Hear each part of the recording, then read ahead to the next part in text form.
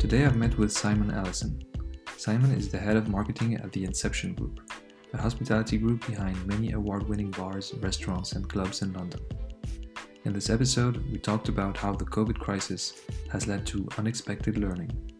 We talked about learning on the job and how important it is to personalize the learning experience for professionals. We talked about what it takes to build a career promoting nightclubs and bars. I really enjoyed having him on the show. His name is Simon Allison.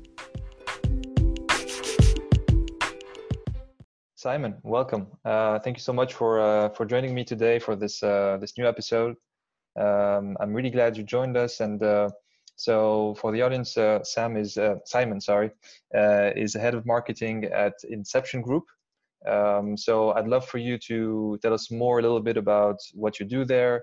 Tell us a little bit more about the Inception Group and the business. Please tell us about yourself. Yeah, sure. Well, it's a pleasure to be on. I'll start with what Inception Group is. So we are a collection of 12 or 13 primarily cocktail bars based in London, but we also have a nightclub, which obviously is currently shut, and a couple of restaurants. So I think the way we try and differentiate ourselves is we're all about the experience. So it's commonly something that goes around the group, I guess, quite a lot as a catchphrase, is that after you go somewhere, you might not remember the drink you had, the food you had, but you will remember the experience that you had. Sorry, can I just shut my dog up? Which It's okay. We're dog friendly, we're pet friendly here, so don't worry about it. So you might not remember the food you had, the drinks you had, but you remember that you had an incredible experience. And that's where our point of difference really is, giving you a semi-immersive experience. The staff will be totally in character. The venues will be entirely within the brand identity. So there'll be a lot of escapism in that. The entertainment will be very unique to that venue and very specific to that brand. So we try and take what is effectively themed bars to what most people call them. We take it all the way. And we have 5 different brands currently. The most famous most well-known of our brands would probably be Cahoots, which is a 1940s tube station bar in Soho. And then Mr. Fogg's, which is a Victorian collection of bars with 6, based around the novel Around the World in 80 Days. So quite a fun, extension of that novel. And then we have Bunga Bunga, which is sort of all dancing, karaoke, singing, based yeah. I think as a group, we'd probably say we're quite entrepreneurial, quite innovative. It's a democracy in that respect. Some of the names of our venues have come through interns, and some of our best experiences have come from people on work placement or graduate programs. So it's not a top-heavy organisation. It's full of absolutely mad, crazy ideas, where you can't really tell if somebody's purposefully, taking the mick and joking, or if it's a genuine idea. So really innovative, very creative. As a young company, it's been going 10 years or something like that. So we feel that we've gone from being a small business to a medium business quite quickly. And now that's where we are. That's where we were pre-pandemic anyway. Yeah, I can't imagine how tough it's been for you guys. I can't imagine, literally. Like, I don't know how you're dealing with all this. Yeah, I think we like to say we saw it coming, in that we heard probably in February maybe that we were taking it quite seriously. A lot of our business is corporate events, especially heading as you get later into the year and you're heading towards Christmas. But you have big sort of global events meeting in London, and we'll often host the after party, as it were. Let's say a big gas thing or big oil thing or something like that. And bookings were starting to cancel, and that's where our sort of everyday business wasn't affected by it in terms of Londoners and local tourists, but we were seeing big event changes. So, and then it just the day Boris announced it, we shut the office. Bookings just cascading. All of our revenue is taken in venue. We didn't have a online business as such, other than maybe gift vouchers and stuff like that. But we didn't have retail. We didn't have home experiences, subscription models. We didn't have any of that. So it did hit us very hard. And it's been 6 months, but it feels probably more like 3 years, I'd say. And we've just been rolling with the punches. I think we're very resilient in hospitality, but as a company, what else can you do other than just roll up your sleeves and take it as it comes? So I'd say I personally feel a bit numb by it all, and you start to actually lose a bit of feeling in terms of some of the decisions you're making, things like that. That's the worrying sign. But we're very optimistic. When we reopened, sales were beyond expectation. Demand is there, and we're seeing opportunities as well. So you guys basically diversified your business model. You talked about subscription and home experience. Can you tell me about that? Yeah, I think, you have to look for the positives in this if you possibly can. And ideas that we've had and spoken about for years have now happened within weeks and a month. So actually the pressure of not having we don't retain the agencies at the moment. We don't have any budgets. We don't have any of this. So suddenly, if you want to do stuff, the option is you do it yourself, or you get your hands dirty. And that's something I'm really enjoying. But yeah, what did we do? We started to do these at-home cocktail experience kits. So one of our big mission statements is that you can't recreate what we do at home, or you can't recreate in anybody else's bars. So rather than just send out a cocktail box, we're sending you out, a box, but the cocktail is properly branded. You'll get some sort of clothing, whether that be like a 1940s hat or something like that. You'll get a QR code that you'll pick up on your phone, and then that will then launch a very stylized 1940s film, which tells you how to make a cocktail and has suitable electro swing music. This is for our 1940s brand. And that will be delivered through your post box within 1 to 2 days. So that's been a great success, and it's growing week on week. I mean, it's still so much smaller than we'd even make in a week at one of the venues. It's more akin to what you might make on a weekend at the moment in one venue. But it's great for branding. It's great for having communication while everybody's stuck at home. And we're launching more stuff around sort of at-home pizza kits. We partnered with Deliveroo to do some delivered Negronis with another brand. So that's the pleasing stuff, that we're not standing still, and we're doing stuff we probably should have done before. Yeah. Congrats on, all these new ideas that you had to come up with. And I told you, I think it's it's really hard. And you guys, it's impressive how resilient you seem to be, and I'm really impressed by that. Talking about resilience and all this, I can imagine, a head of marketing, in this for this type of business right now. What are you doing currently? How do you keep motivated, and what kind of projects do you work on right now if you think about, my role's completely changed really from pre-pandemic to what it is now. And a lot of that's around people. I think as we've grown, I've probably become slightly less hands-on in terms of some of the marketing, but more constructing a team and motivating a team and developing a team. And my team went from being, my team's almost half the size of it was pre-pandemic due to sadly a small number of redundancy, but also people leaving the business. And we, like I said before, we don't work with a PR agency now, so that's a big one of our marketing tools that disappeared. So what it is now, I think, is trying to just look after the team and people primarily, which is a struggle. I think that the lack of face-to-face contact is something I'm adjusting to, but it's definitely a challenge that that is still there. Having the ability to speak to somebody face-to-face, put your arm around them, see their body language, you lose all of that. You speak to them maybe half an hour each day, whereas before I was sitting opposite them 8 hours a day. So I knew when something was up, I could take them for a drink. I could use all those little tools. So a lot of it's trying to keep the team together, trying to keep them motivated, looking after their mental health as best I can, but I can't that well.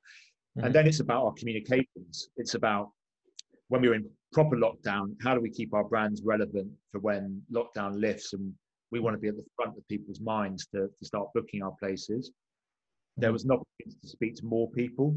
A lot more people were spending time online. You know, good example would be my parents are in their 60s. I've been trying to get them to use FaceTime and Instagram and all this stuff. And it took a pandemic for that to happen. So there's a whole new market we can now speak to.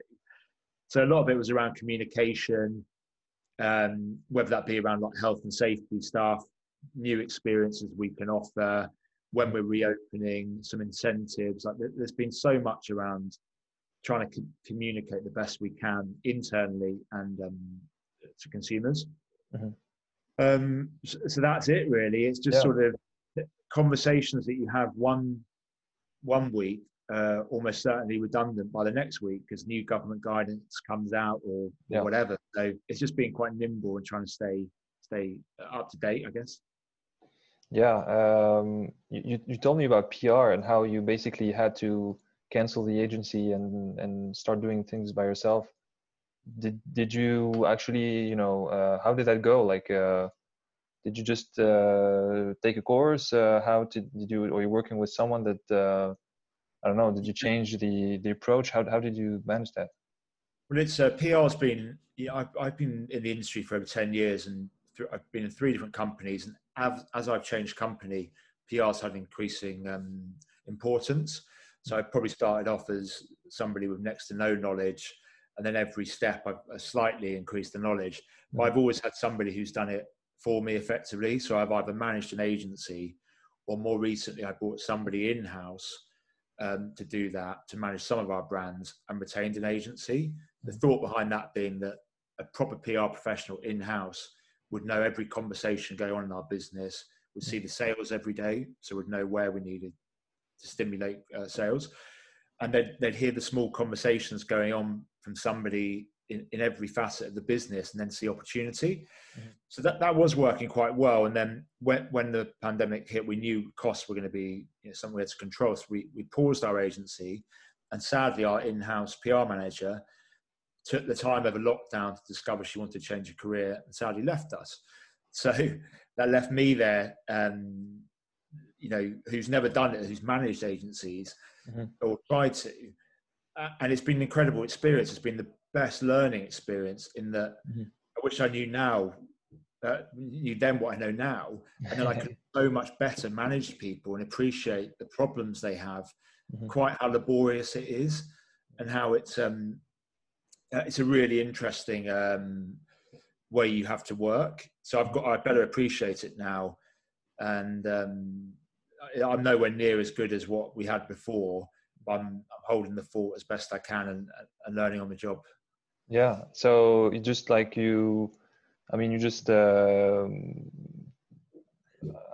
did you start? I mean, I guess like you had already had a structure with the agencies and all that. So I was lucky, really lucky, in that the lady who left did a fantastic handover, just sort of almost PR for dummies. These are the press releases I've written previously. This is our target media list for each brand and each exercise we do. And then she just gave me a little tutorial on how it would happen. But it's just learning on the job. Like I might have a new experience launching at one of our venues. So I try and write a press release. It's nowhere near as good as what she could. Then I get assistance from somebody else in my team who's more of a copywriter. We get it up to scratch. And then it's just looking at that target media list and really identifying who do we have a relationship with, who do we know has been to our venues a lot, what have they written about before, and then there's a bit of a hierarchy within each organisation. So you might say, okay, this exercise we're doing is perfect for the Metro newspaper, say, but you've got 8 different contacts there who do different things, different seniority, and you, heaven forbid, you send it to all of them. There's politics there, so you're having to really be quite strategic, which is something I really enjoy. Actually, there's strategy behind it. There's this blanket press release. It's making spoke to that person. So Yeah. it's fun. I enjoy it, but it's definitely a harder job than I appreciated ever before. All right. Did you find any support from a mentor or a manager in your company or someone even outside the company during this period? Yeah, I think that's a really good question. I've always found with mentors that I've actually never really identified them as a mentor at the time. It's looking back that you suddenly realize actually you picked up a lot from that person in terms of their behaviors or technical skills, but generally their behaviors and how they treat people. So I think, yeah, I mean, the owners of my company now, just, I'm sure anybody would say this, but I think they've been through absolute hell and back, and yet they've managed to keep communication with me pretty good and being pretty honest with me. And I think it's just their honesty that I've really, that's the sort of thing I'll try and carry through this. And I'm trying to do with staff is just try and be as honest as I possibly can. But I mean, I think you're doing a great new podcast now, and I've spent the last 6 months listening to podcasts of great entrepreneurs from all types of industries, not just hospitality, and trying to learn. It's like the Airbnb guy. I was listening to him and how he dealt with it, and I felt he just was so bang on the money. How he prioritized looking after his staff, then looking after his retailers effectively, that those who list their properties. And I just thought he came across so well, and so that's somebody I'm just trying to learn as much as I can off different entrepreneurs and learn good behavior. Yeah, I see what you mean when you talk about sometimes having mentors that are not like officially mentors, but people you just look up to, and kind of people who can guide you even though you don't know them for sure. I mean, it's not an official thing, but it's more kind of role models, and yeah, podcast is definitely something that can help a lot. I mean, you have access to kind of long form conversations and insights from people that do not usually spend that much time talking about their life and their challenges. And so yeah, I mean, is there any other way you do learn? Like, is there do you read a lot of blogs? Do you take courses from time to time? Like, how do you manage that? Yeah, I mean, I think I've over the years I've worked with some quite big companies, bigger companies than what I work for now, including Virgin for a while. And we were sent on courses. I can't tell you how often I was on courses, and sometimes I found out I was doing the same course again. And there were very, very few learnings I can take from those courses that I still retain from those courses. That personally, I think for me, learning, and this is how I like to deal with my team, is you learn on the job. Like the best time to learn is when your superior goes on holiday or is away, and you just have to do it. And that's actually something I think will become a bigger thing going forward, like post-pandemic. There's going to be less top-heavy head office teams, and you'll have to get people who actually you're going to have to jump in and do that thing over there. You have no knowledge of it, but you will learn as you do it. So I think my learning comes through just throwing myself into it. I listen to a lot of podcasts. I think that's probably one way of picking up, trawling through LinkedIn, trying to read, not necessarily read around my industry, but read about great leaders, great entrepreneurs, and in the sporting environment especially. But learning for me, and I think it is for team members, it is you have the practical element. I don't think it, especially in hospitality perhaps, but the best thing to do is just go and do it and make mistakes, fail, make the lessons quite quickly and move on. I think that's the best learning practice. Yeah, for sure. I mean, Lucy and I built the whole company around this. So I don't know if you checked out what we what we do at Implement, but I definitely agree about this. And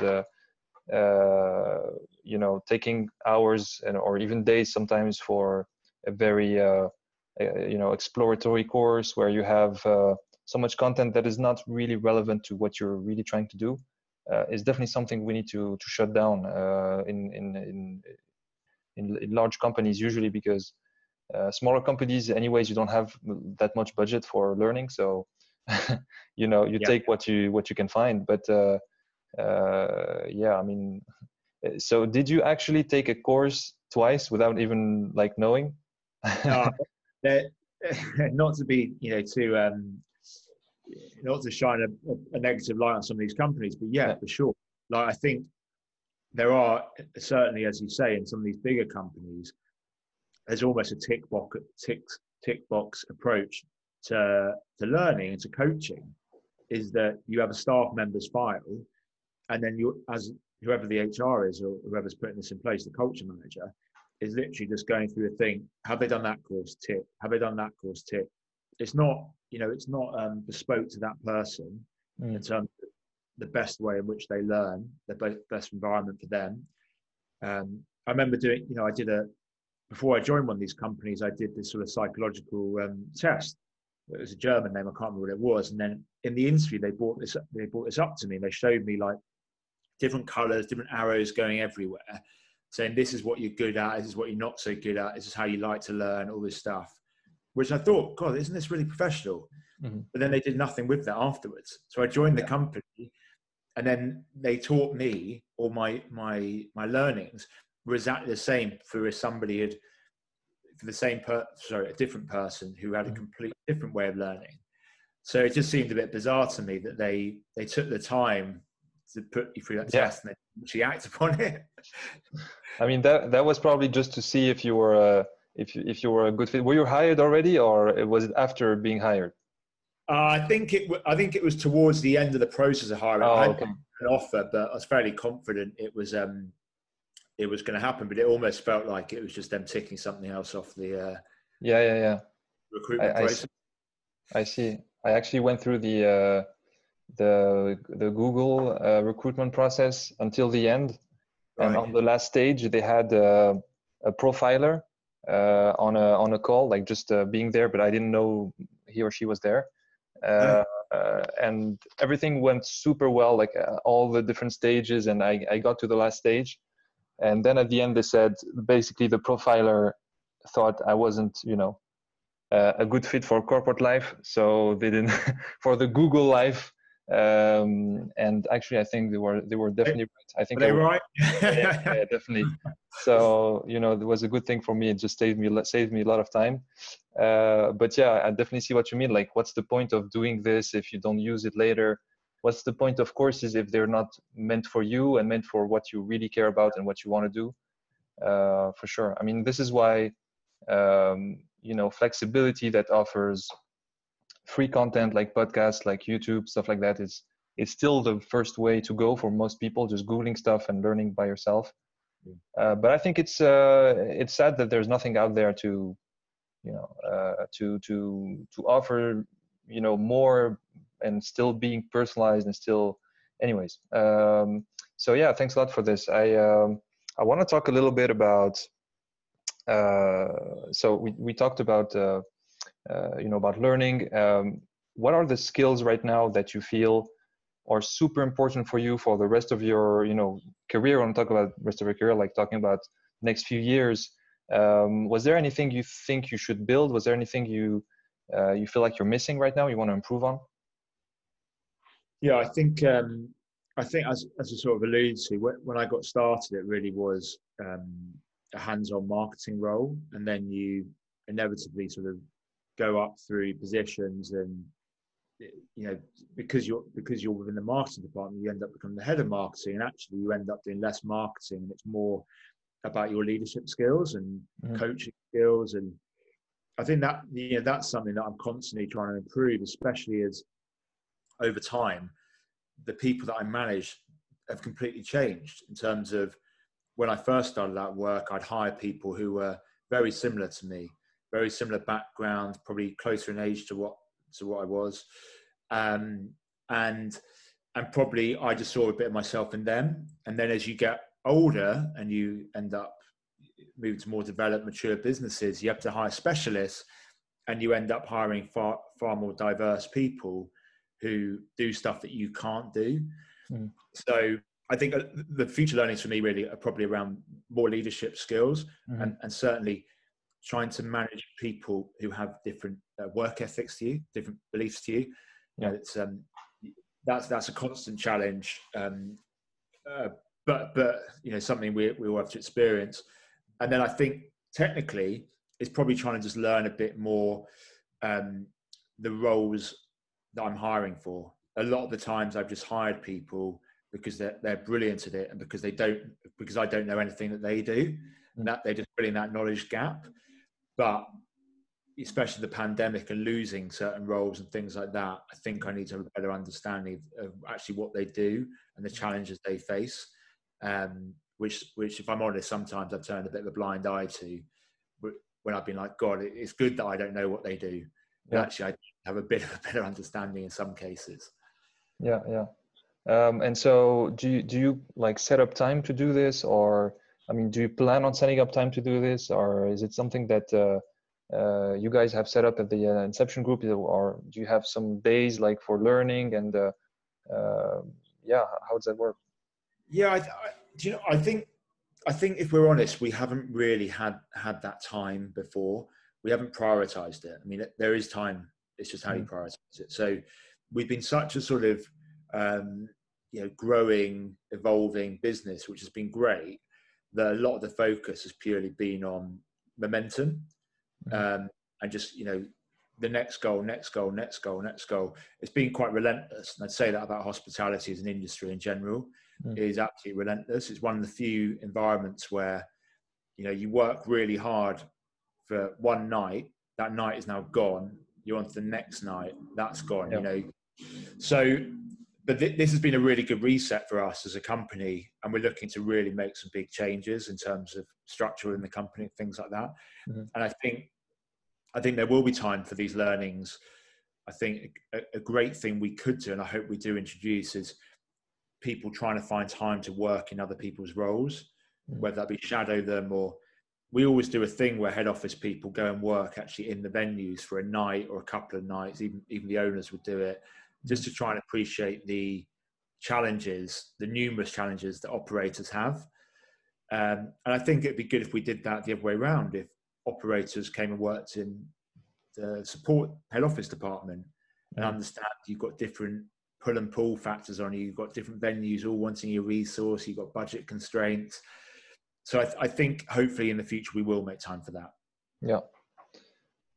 I'm so curious about how you market venues and bars and nightclubs. Like, I don't know. Can you tell me more about this? Like, it's true that you have it's very event centered, right? Is that how it works? Like you guys throw events, and how does it work? Yeah, so when I first started out, I was purely in nightclubs. I spent 5 or 6 years in nightclubs, and it's very different. It's very short term. Ultimately, it's about bums on seats and people through the door. So a lot of it's about promotion. Yeah. So it's fairly basic. Great entertainment, fairly good drinks, attractive people. That's pretty much the formula, and relatively good service. But I think now I'm in more of a bar environment. It's more about the medium to long-term marketing. So it's about great hospitality, which is different to service. It's about, making people feel really warm, really welcome. Word of mouth is still our best marketing tool. But I said the way I do it is really trying to build great brands. And that's what we fall back on every time. So it's about building really strong brand identity, making something quite unique and niche. Like there isn't really another Victorian themed bar operator. There's not really a 1940s nostalgic bar operator. So trying to carve out a real strong niche and then build some strong brands. We do that through quite a few tools, but a lot of it's been around PR. We try and do activations and activities that go viral. So rather than spend huge amounts of money on advertising, which I've never ever done, we try to do more guerrilla type marketing stuff, to spend relatively little money, but do something that's very disruptive, very, very new. We never want to do something people have done already, although we will take inspiration and put our twist on it. So bars are really fun. If you've got best bartenders in London working in our bars, we've got beautiful decorated venues. Mm-hmm. We've got exceptionally talented managers. So that above that, it's all really about the story and how you sell that story into consumers. Yeah, I only guess because I can only imagine because it's so competitive. Like everything is about being different, right? For this type of industry, I guess. I mean, for if I can, I'm trying to summarize like what you said about creating identity, creating brands. Yeah, I guess when you have so much competition, especially in London, yeah, you need to be different with everything you do, right? Yeah, you do. I think the competition. I used to absolutely hate competition. I remember when I worked in nightclubs. Hark back to that. There were times when a nightclub would open up next door, and suddenly all your supposed friends who you used to see every night go to the next door one, and there were people I wouldn't even speak to. I took it so personally. Yeah. I wouldn't speak to them. There are nightclubs that are some of the best clubs in London that I've never walked into because I'd cross the road. I took it so personally. I wouldn't go near them. Now I think with bars and stuff, the competition is actually a bit different, and it actually is quite helpful. Mm-hmm. You want to build a sort of culture of people going out for cocktails, which we didn't used to have in London or in this country. Mm-hmm. Now we have it. We have some of the best bars in the world there. I think people will bar hop a lot. They'll go to one great bar in Soho, then they'll want to discover maybe one or two more on the same night. And something somebody said to me a while ago, which was quite a basic thing, was you've only got to be 5% better than the cocktail bar next to you, and you're going to get everyone. You haven't got to try and conquer the world. Mm-hmm. We probably do try and conquer the world, but this operator didn't. And it's true, you have only got to be that little bit better and you'll get all their business. Mm-hmm. So, yeah, it's about being slightly different from them. I think as long as your hospitality and your service is better than the next bar, then you're on good footing. Mm-hmm. But certainly competition in the bar environment, I think, is quite a healthy and good thing for us. Yeah. What would you say to someone that wanted to be, very good at doing what you're doing, meaning, promoting bars, promoting the nightlife experiences? What would you tell them? Well, I'd encourage them to do it. I think that's such a, not a sadness from me, but I do find it disappointing that there are hardly any young people who want to do it. When I started out, I started on £16,000, which, given the hours I was doing, I was probably below minimum wage. I'd clean the toilets, I'd stand on the front door, I'd take deliveries, and then I'd try and do a bit of what I thought was marketing. I don't know if young people have the same appetite and hunger for it, and I think it's a business that if you're not hungry for it, if you haven't got the appetite and the passion for it, then I wouldn't bother doing it, because it's going to be pretty hard at first. You're going to work pretty tough hours. It's pretty tough on your mental health at times.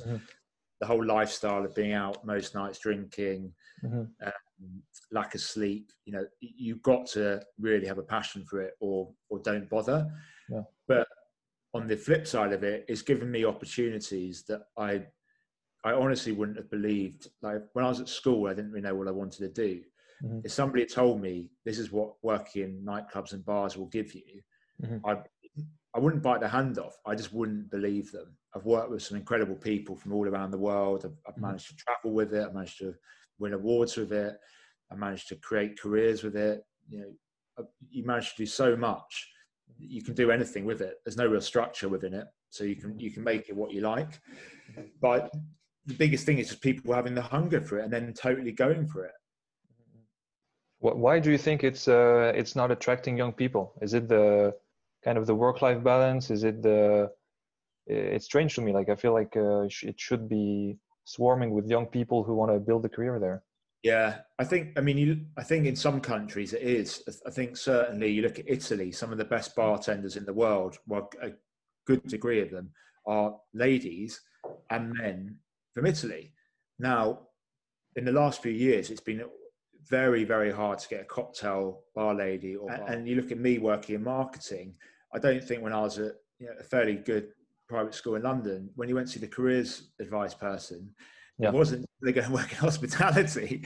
Yeah, that wasn't one of the options. You'd be more like to be told you want to be a zookeeper or something. It was like so not on the radar. Yeah. So I think it was seen as a bit of a step down. I think in England or in the UK, it's often seen as a part-time job that you do between jobs or as a secondary job. But that hopefully that's starting to change. It's changed a bit in the restaurant world, so maybe it'll flow through to our world. But it's just, I think certain backgrounds just don't see it as being something to be super proud of. But I do think that is starting to change. And now, you know, there's been a big shake-up with this pandemic. You know, hospitality's probably been hit more than anything, but you will see people starting to move across different industries and work in environments maybe they wouldn't have considered before. So what's the next step for you in your career right now? You're kind of head of marketing. I don't know, is there someone above you? Do you have a boss you report to in marketing, or are you the top of the department? Yeah, top of the department at the moment. So I think that's a very good question. What's the next step? It's tricky. I mean, I guess the options are to stay where I am, believe in the growth and keep it going. Move to a like-minded company. I think that's quite hard to do.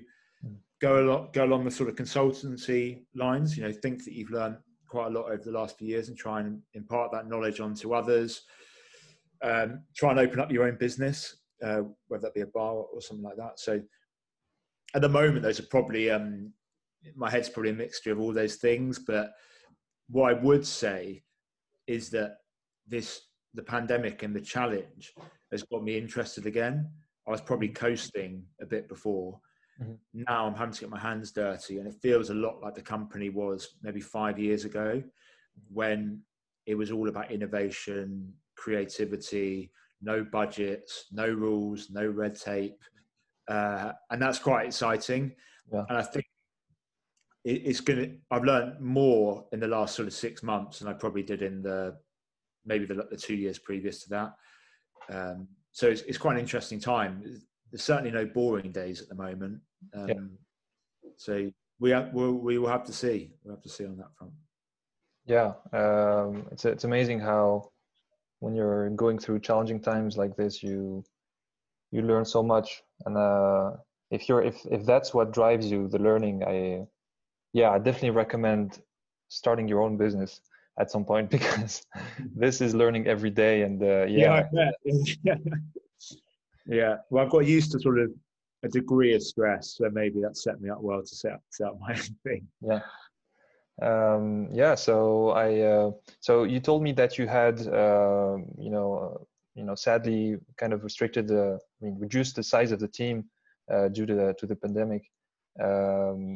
So right now you still have a small team, right? Like how many people do you have? Yeah, so currently there's a team of me plus 3 within marketing. Okay. And before the pandemic, that was me plus 5, and then a while ago it was probably me plus 7 or 8. So there's been changes in the size of the team. I think there are some benefits to having a smaller team in that you can work more directly with them. Something I'm really hot on is a no excuse culture. I hate if something hasn't been done, I don't want to hear it was that person's fault. And this is myself as well. I used to find every excuse under the sun. I remember once when I first started working, I was asked. I worked in a really terrible nightclub. It was absolutely like on its arse. Like every problem it could have, it did have. And I was like there to try and revive it without much experience. And the guy, I think it was the operations director for this national company, came down. He's like, "Listen, what's going on?" And I said it was this, I said it was that. And I was like, "Oh, I need something I can't be blamed for." I was like, it was 2008. I was like, "It's the recession." He's like, "There is no recession. Don't ever mention a recession to me." And I just, at the time, I was like, my head was spinning. I thought I was going to be sick. I was like, "God, what's going on here?" I don't want to hear about the excuses. I don't want to hear the pandemic on. I don't want to hear that you're waiting for that from that person. You haven't had that signed off. Just go and do it. And that's hopefully a good thing with a smaller team. Everybody has their role. Don't hide behind anybody else. Yeah, I agree with you on the whole philosophy of going for it and all, but I'm sure like you've been supporting them also through these difficult like times, and so how do you support them right now when it's not easy for anyone, so yeah how have you been working with them as well, because you guys I guess you're doing remote work, or so how do you still preserve that team spirit that and that help and that caring for them basically? How do you manage that? Yeah, I mean, I think it's impossible that it's going to be. You can't create the same team spirit now as you had then. So you need to create a new team spirit or a new bond. That's probably the biggest thing, I think. I mean, for me, I think of all of our venues and everything we do, it's all about winning. It's about having that shared success. So right now, you need to redefine what is success. Before, success for us might have been making X number of millions a year.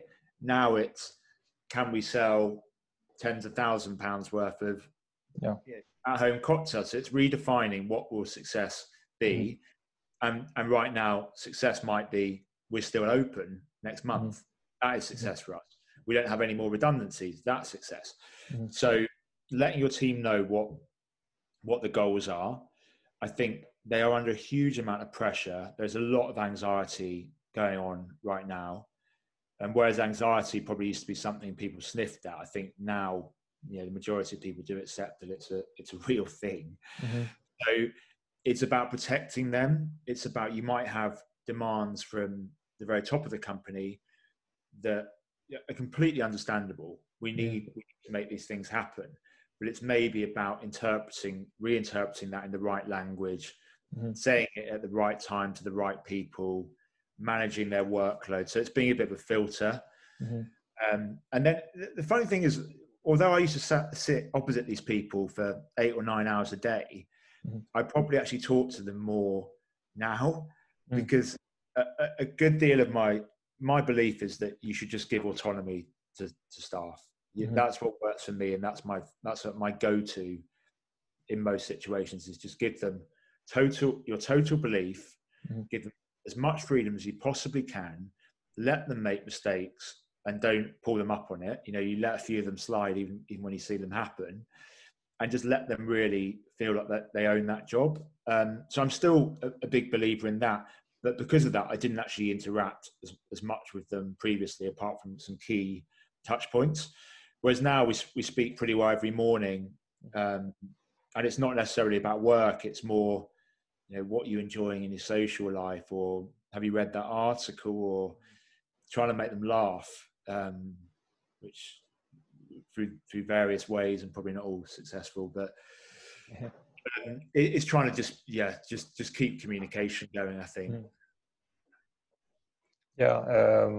Definitely, and it's definitely a new way of working, and we all need to learn, but it's hard to keep that social kind of bond and recreate that digitally. It just doesn't work. I feel like sometimes you just need to meet up, and so I think we're gonna wrap this up. It's already been almost 50 minutes.